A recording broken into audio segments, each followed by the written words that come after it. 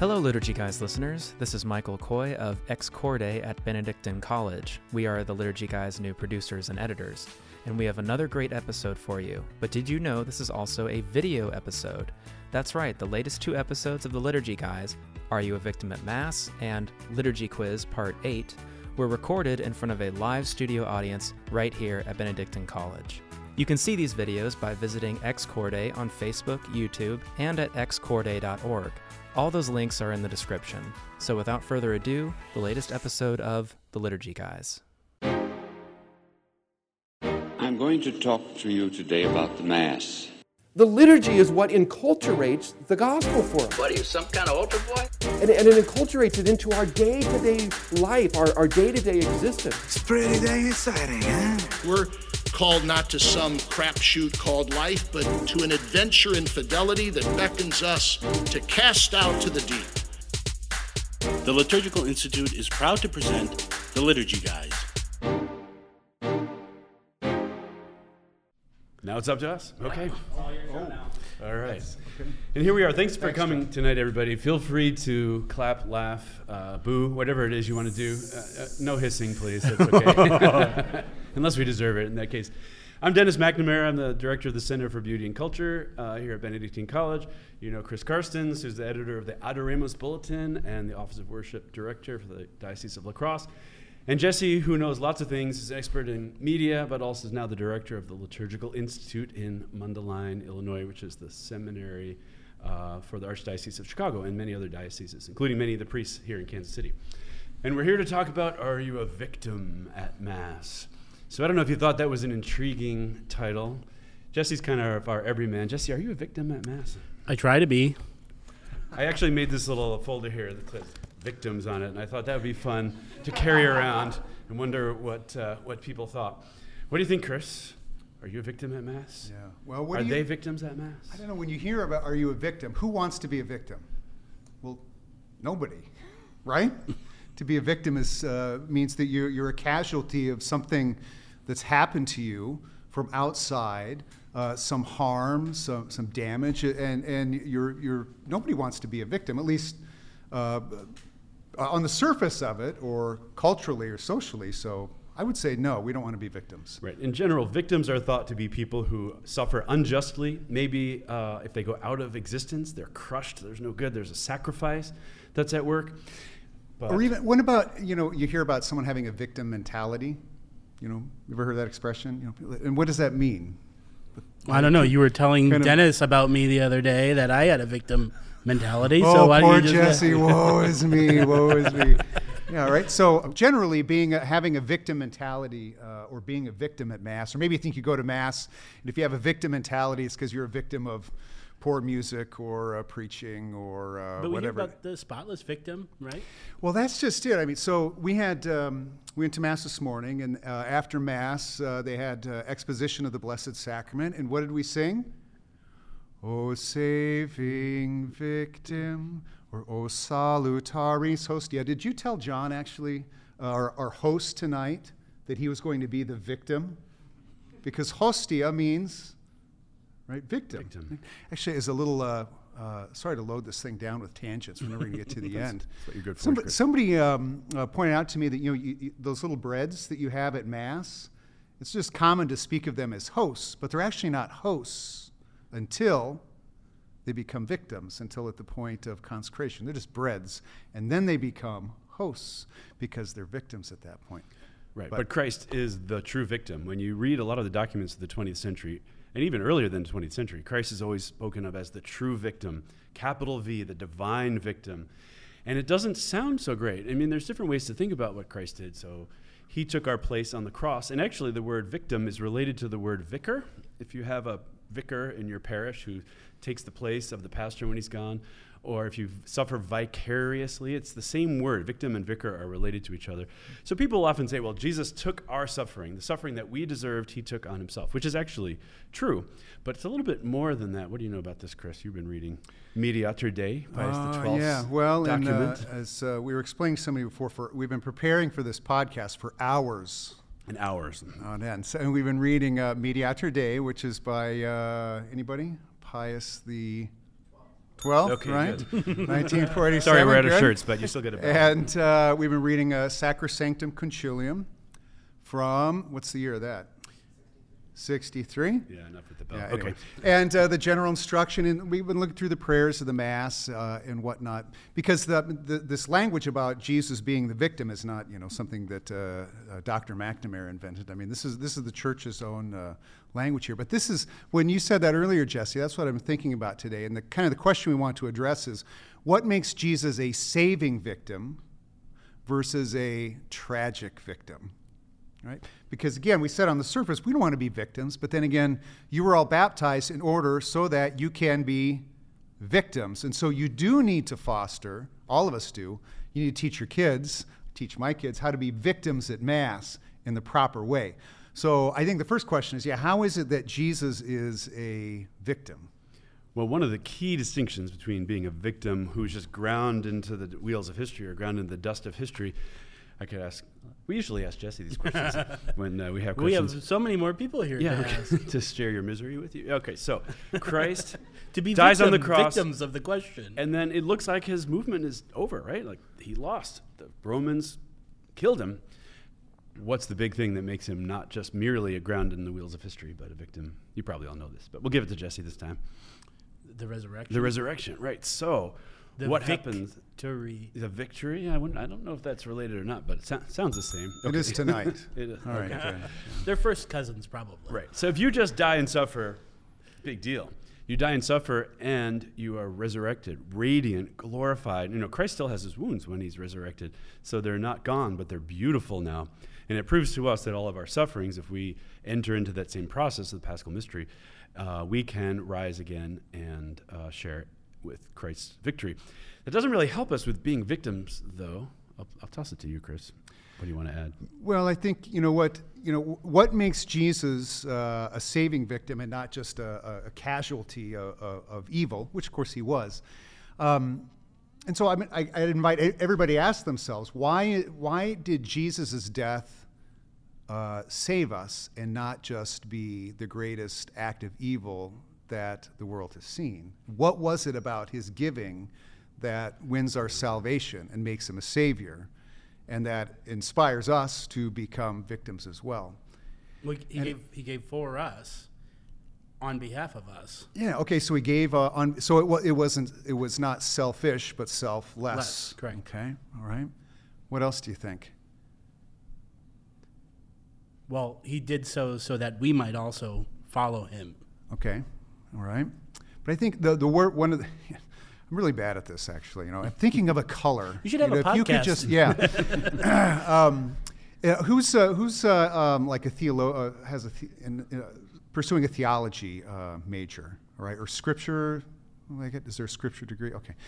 Maybe you can speak to this. I remember hearing this once upon a time, but I don't know if it's true anymore. But it's in the Gospel of St. John when they go to arrest Jesus, before his passion, that the character of Jesus in the Gospel of St. John is that he is entirely willing. And so when they come to arrest him in the garden, and he says, whom are you looking for? And they say, Jesus of Nazareth. And he says, I am. And what do? They fall back. He says, get up. I asked you, who are you looking for?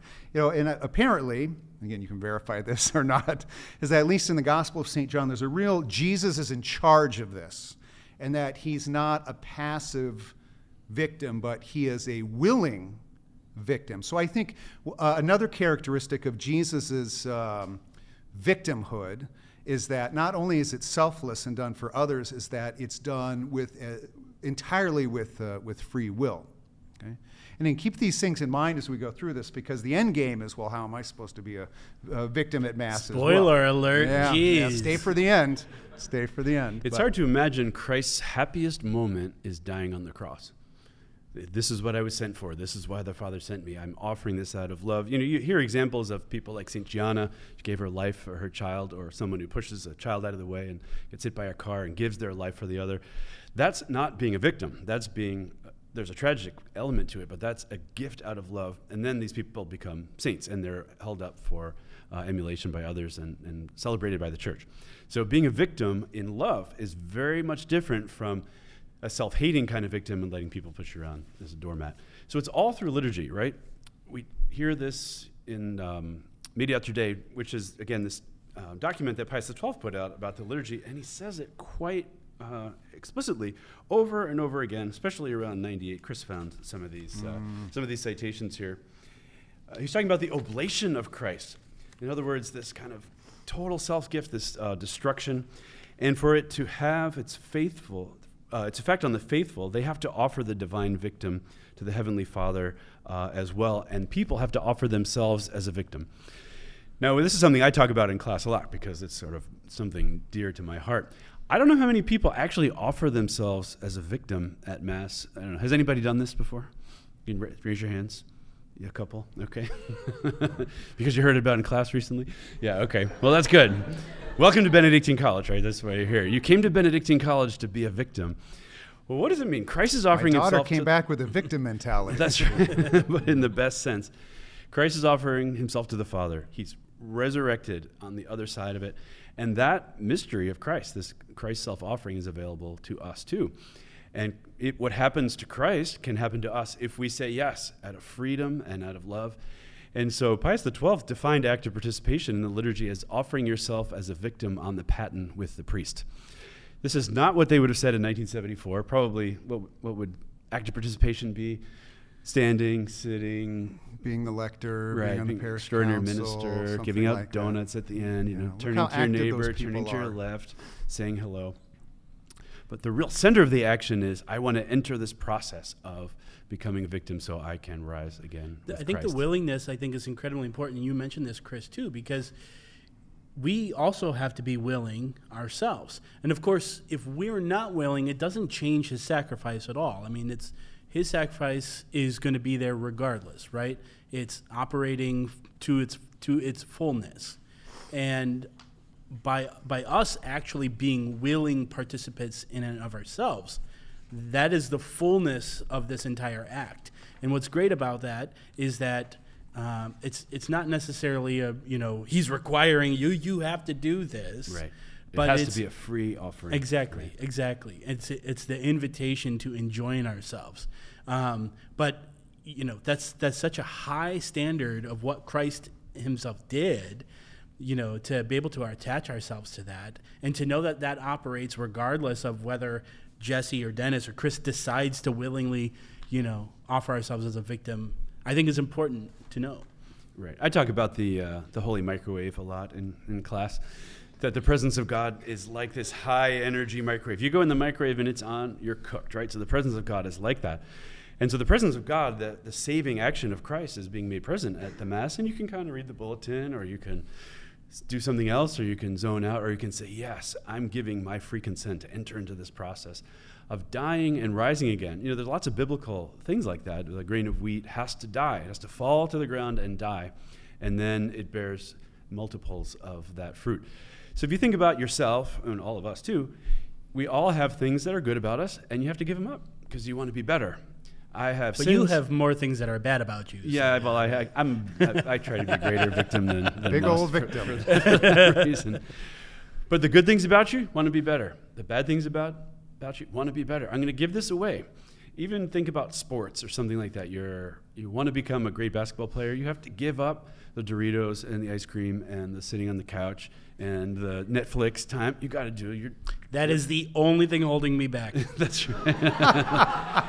You really pinned it down. For me. Yeah. I don't know why I looked at you when I said that, but you want to be ready when you're on the team and the other team's fans are shaking the keys at you, and you just want to get that free throw that wins the game. If you haven't given up yourself, your laziness, your inability to be a free thrower, then you have to die to that lazy part of yourself so that you can become even better at basketball. Now take it at a high level. I want to be like Christ. I want to be like God. I want to live in the love of the Father. I want to know what that's like. I want to overcome my laziness. You've got to die to all of that stuff. So some of it is natural virtue and acquiring of virtue through habits. The part we can't do is, Father, take me, right? Father, kill me. But not in the literal sense. You're going to be carried up to the altar and have your throat cut. It's much easier than that, right? But it is in a similar way. Imagine if God said to you, I want you to give me everything you have, your health. I mean, which of us wants MS or cancer tomorrow? None of us. Give me your intellect. Which one of us wants not to be able to think or walk tomorrow? What if God said, give me your good name? You're going to be accused of something you haven't done in a publicly shameful way. Like, which one of us is really detached enough to say, yes, if God wants that, I will say yes to that. So when you talk about dying to self, this is serious business here. Most of the time, God doesn't ask that from us, which is good. Thank goodness. But sometimes he does, right? Yeah. Some great saints lived in scandal for a long time, and they had to be silent and die to their personal wishes. So like Padre Pio, for instance, he could rise with Christ later. I can hear you thinking. Well, I am. I'm still trying to figure out this microwave thing. But apart from that, just don't put it on the popcorn setting, because that's totally different process. Okay, all right. Yeah. So why go to the Liturgical Institute? Well, if you want to serve the church and do liturgical studies from the heart of the church, you won't find any place quite like this. This place is faithful to the magisterium, but it's a dynamic orthodoxy, not dry. And at the same time, it not only makes the faith come alive, it also empowers you to help that be the experience for others as well. Hi, I'm Dr. Scott Hahn, and I want to warmly recommend the Liturgical Institute for your consideration. Pray about going and studying and sharing the richness of our living tradition. It was reminding me of this prayer that some of you might know. I think it's Ignatius of Loyola, although I think it's probably older than him, that Suscipe prayer. Receive, O Lord, my entire freedom, except the whole of my memory, my intellect, my will, whatever I have, whatever I possess, I surrender it completely to the guidance of your holy will. Right? And you read about, I only read about people like this because I can't speak to this firsthand. But you read about, the St. Ignatiuses or the St. Francis of Assisi or St. Benedict, those people who really are able to give everything over to God, right? They're like the happiest people in the world. I think I'm going to try that. So you haven't quite done that yet, then? But Dennis said before, God isn't asking us to do this every day, but he sort of is at the same time. That's boils down to really that, right? And life's struggle is how much do we imitate, echo the first Adam that says, not thy will, but mine be done, or echo the second Adam's, not my will, but thine be done. And so all of life is trying to give yourself all over to God. And now, I think if we can bring this to the Mass, right? So if Finally. Waiting for finally. Just tell me what I need to do. Right? Well, knowing what you need to do and doing it right is two very different things. But I think if you to give over yourself at the Mass, you can do that. You're supposed to do this your whole life, of course. But the Mass is this privileged occasion where you can cooperate with the O Salutaris Ostia and become this co-worker with him in this saving oblation, the saving victimhood. And so you give over yourself. Oh yeah, this was the other thing I wanted to say. Sorry about that. I love you too, Chris. So this is from, I don't know if you read this book in class at all. It's Cardinal Ratzinger's The Spirit of the Liturgy, where he talks about sacrifice, the notion of sacrifice. And he says that the common notion of sacrifice is buried beneath the debris of endless misunderstandings. He says the common notion of sacrifice has something to do with destruction, death, slitting, that's what most people think of it to be. But he says the true biblical notion of sacrifice isn't this losing out, destruction aspect. It's this union with God. This coming to this union with God. And so, when you go to Mass then, right, it's not simply, or the end game isn't simply to be losing out on, whatever it might be in your life. It's giving all those things over to God. This is the true victim mentality, I think. Giving all those things that are truly you at your core, at your heart. And, as you said before, and you imagine that your victim is one of these grains in the soon-to-be host. Okay? And so you're one of those grains in that bread. And it's, I mentioned this last night, and we've talked about this before. Think of that morning prayer, that morning offering about your prayers, works, joys, and sufferings. All those things you're praying for, all those things that give you joy, all of your struggles, all of your sins, all of your intentions, all of those things get, this is one of the interpretations when the deacon pours water into the chalice. He's pouring you into the chalice. And the thing is, as somebody pointed out, you can't get that water back out. And in fact, it ceases to be water, right? It becomes, in proper proportion, it just becomes more wine. And then you get, if you can get in there, if you can get into that chalice or onto that paten, then you get divinized and changed and perfected, and all that's evil and sinful and bad in you gets burned away. All that is good in you gets elevated and perfected. But you haven't lost out on it. When you go to communion, then God's going to give you all of those things back. And you become more and more like God all the time. But anyway. And I was reading about this, how the Jewish temple sacrifices work. There were a bunch of different kinds, but one of them was called the substitution sacrifice, the communion sacrifice. And so how it worked was the high priest could not actually sacrifice himself. We talked about this in class today because I've been thinking about it. And he couldn't offer himself on the altar because then he'd be dead. So he has this animal that vicariously is the victim, right? It takes the place of the offerer. And then, just like Isaac when he's being offered by Abraham, and then he gets the ram. Right, he gets instead. A vicarious offering instead. But what would happen in this tradition was they would burn the animal, and that certain parts of it were burned, and the smoke would rise up to God, and then certain parts of it were kept. The idea was that the offerer became one with the offering. So if you were offering a bull to God, you weren't offering yourself, but you were saying, this bull is now my vicar, right? This is vicariously taking my place. We're sending it up into the spirit realm, the realm of God. It's going to become transformed by the divinity of God. And then when it comes back, this victim/priest will now be eaten by the person who did the offering, and then they will take into themselves the glorified reality of the victim. Now, the high priest couldn't do this for real because he wasn't offering himself. He had someone else. This animal is being offered instead. Well, you see where this is going? Christ is the true priest. He's the offerer, but he's also the true victim. So he's identified with the victim. He doesn't need a vicar to take his place because he is the one who's offered and the one that's offered. And then when we take bread and then send it up in the prayer, the sending, we talked about this yesterday, the mise, not only means go at the end of Mass, but it also means the sending of the sacrifice up to God's altar in heaven. It comes back as a sacrificial victim, and then we eat the victim. But if we're not on this is back to the microwave, Chris. If we're not on the paten, put in this heavenly microwave, right, of God's active transformative presence, then we're just watching some interesting but amazing thing that we're not part of. All God can do is offer us this stuff. What you taught me this, Chris, but I can ask you too. What have I taught you, Dennis? You've taught me lots of things, Jesse. What cannot God not force us to give him? I know you know. Maybe ourselves. Yeah, but what particularly about ourselves? Our will. Our will, our freedom, right? Because if God said, put yourself on the paten or you're destroyed, well, that's not really helping in this whole sacrificial transformation. Love me or I will destroy you, not real love, right? So Christ had to say, I love you enough to offer myself for you, to inspire you to be a victim as I'm a victim, and then you will see my love for you and you'll say yes.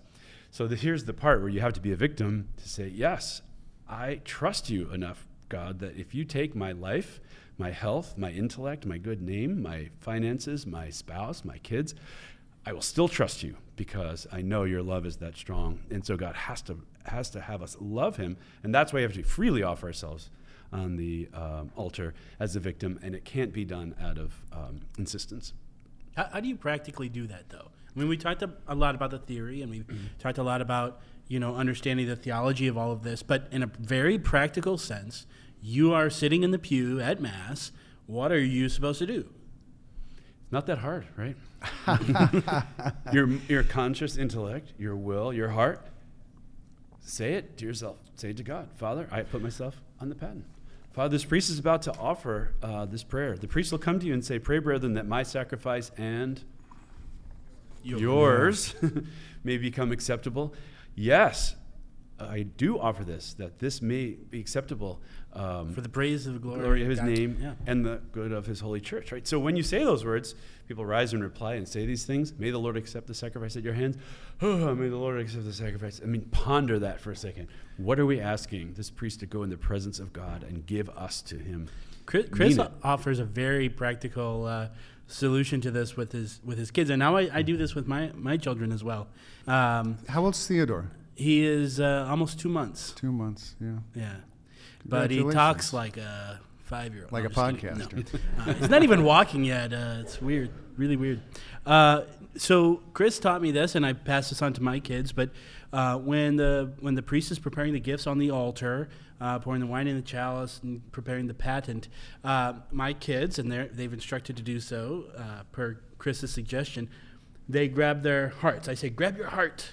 Grab everything, anything you want to pray for, anything you want to give God, anything. And so all of us, our whole family in the pew, we're all grabbing our heart, and we look around. Is everybody ready? And then we all throw our hearts in there. And it looks a little weird, and it's not necessarily a liturgical posture. No, the rubric actually says. Oh, it does. Yeah, Oh, yeah. Yeah. People like the Weiler families here. Through again. my heart, through my heart, through my most secret heart. No, but my children are not old enough to receive the Eucharist yet. But the reason we do this is so that when they do get to that point, when they can fully participate in the liturgy, something in their mind will say, "Oh, something's happening there. I have to do something. I have to actively participate here." And so there's little things that you can do, even with children, to get them to start orienting themselves, to be more actively participating in the liturgy. It's hardly childish, though. I mean, your 4-year-old has a true victim mentality if they're doing that. Yeah. Right? Yeah. This is, all these underlinings on this document, and you know that when you do that in your books and your notes, you underline so many things that you just should have saved it your time. I mean, all the same. Anyway, nor should Christians, this is Pius XII, forget to offer themselves, their cares, their sorrows, their distress, and their necessities in union with their divine Savior upon the cross. And so that's what we're supposed to do at Mass. Be truly intentional about getting into that child. If you're just sitting in the nave, don't. Get from your spot in the nave into the chalice and onto the paten. Let God divinize and transform and transfigure you, and then he's going to give you back all of the good minus all of the bad, and we're going to keep growing in sanctity. So I know we kind of wrap up here a little bit, but I do want to make sure that we at least make mention of the fruits of all of this. So are we just doing this just in this space just within the church building where this happens, and then we're victims, we offer ourselves? Is that it, or why do we do that, and what does it lead to? Because I think that's an important part of this whole process. Well, too. it's making me think of sacrifice, right? Mm-hmm. If you think about the origin of the word sacrifice, sacra and facere in Latin literally means to be made holy. So if you're giving yourself over to God, and you say, take everything that I am and make me holy. Imagine if you had a personal trainer, like, well, I really want to lift weights my way. No, you will die to yourself, right? You will obey the personal trainer. If you're on the football team, you can't say, well, I really don't want to lift today, coach. I'll just, toss a ball around. No, you will die to your personal self. So you're made a football player, but take it this way. You're made holy by giving yourself over to the transformative power of the Holy Spirit. And a holy person does what? I know some people here in the liturgical movement class. And what's always the answer? If you're holy from the Eucharist, there's no more... Ontology. No. Columns. No more what?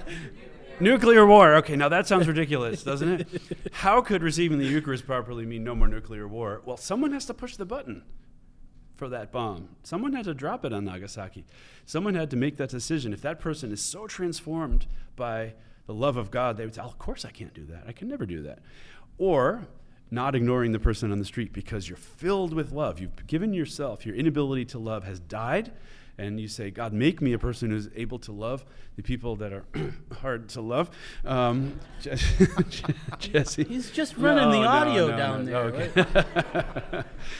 And then these are the fruits in daily life in all kinds of ways. So when they're thinking about this in the middle of the 20th century, how do we transform the world? What are they worried about? World War I, World War II, the French Revolution, the growth of atheism, Marxism, racism, Cold War, the potential to destroy life on the planet with nuclear war for the first time in the history of the world. We better do something fast so the people participate.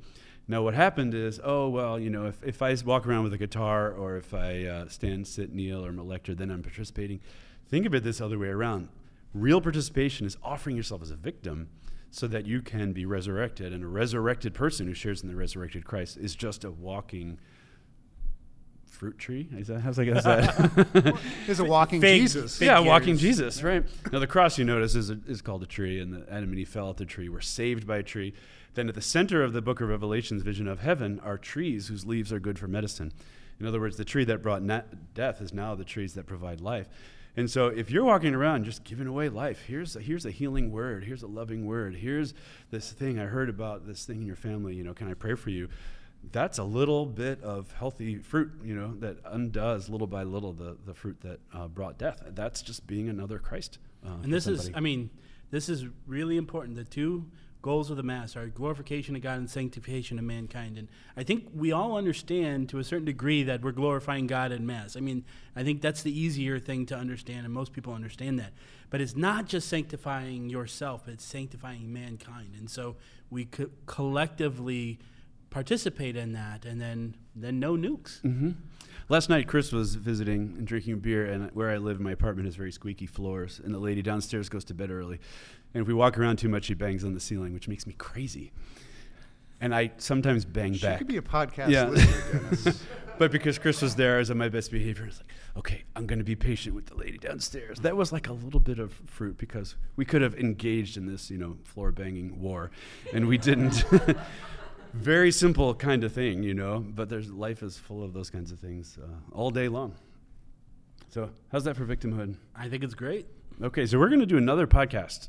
It's actually a quiz. Chris is going to be our quiz master, and Jesse and I will be put against each other to see who can win. So I'm kind of hoping that I don't lose in front of all of my students here, but I think we have a little 5-minute break. We're also, John was going to do this, but I'll do it since I'm talking. We have a little notepad, sticky pad thing around. If you have liturgical questions, write them on this page, and at the end of the second podcast, we'll answer some of them. And I'll save you some time. Holding hands during the Our Father is not a prescribed posture. So, darn it, Jesse. That's always the number one thing that people ask. So. All right. See you in 5 minutes. Thank you.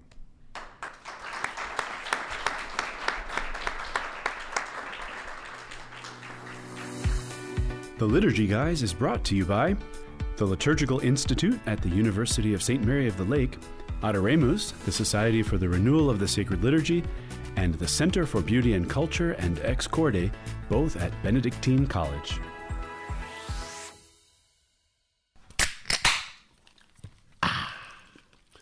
Now that's a podcast.